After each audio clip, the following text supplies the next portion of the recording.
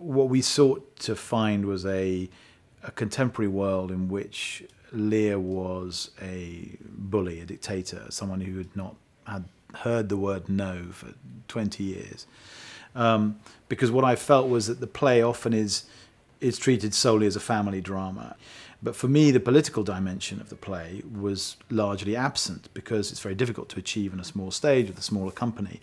And the sense in which when Cordelia says no, she is beginning not only the breakdown of a family on the one hand, but also the destruction of a nation on the other, bringing war and destruction. And that, I think, was something that I wanted to try and explore, which is one of the reasons why we did it on stage at the Olivier with such an enormous company and a huge company of supernumeraries. And I wanted to feel like that was a regime that had been governed by a man of absolute power for some time.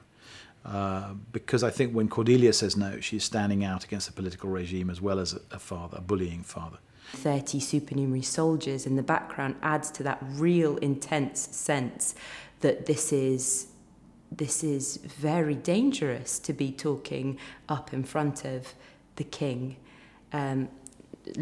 Aside from the fact that she's his daughter, to humiliate him, it seems, but she can't do anything else. She has to be true to herself. It's also deliberate that the supernumeraries are all 6 foot, that there's a real sense of scale and power. I mean, also it's what I said earlier, which is that I want them to be physically threatening.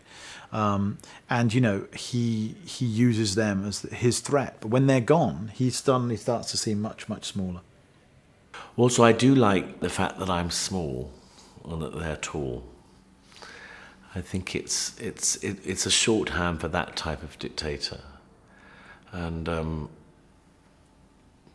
we've seen it many, many times. Little men with very big armies. And I think Lear's probably one of those.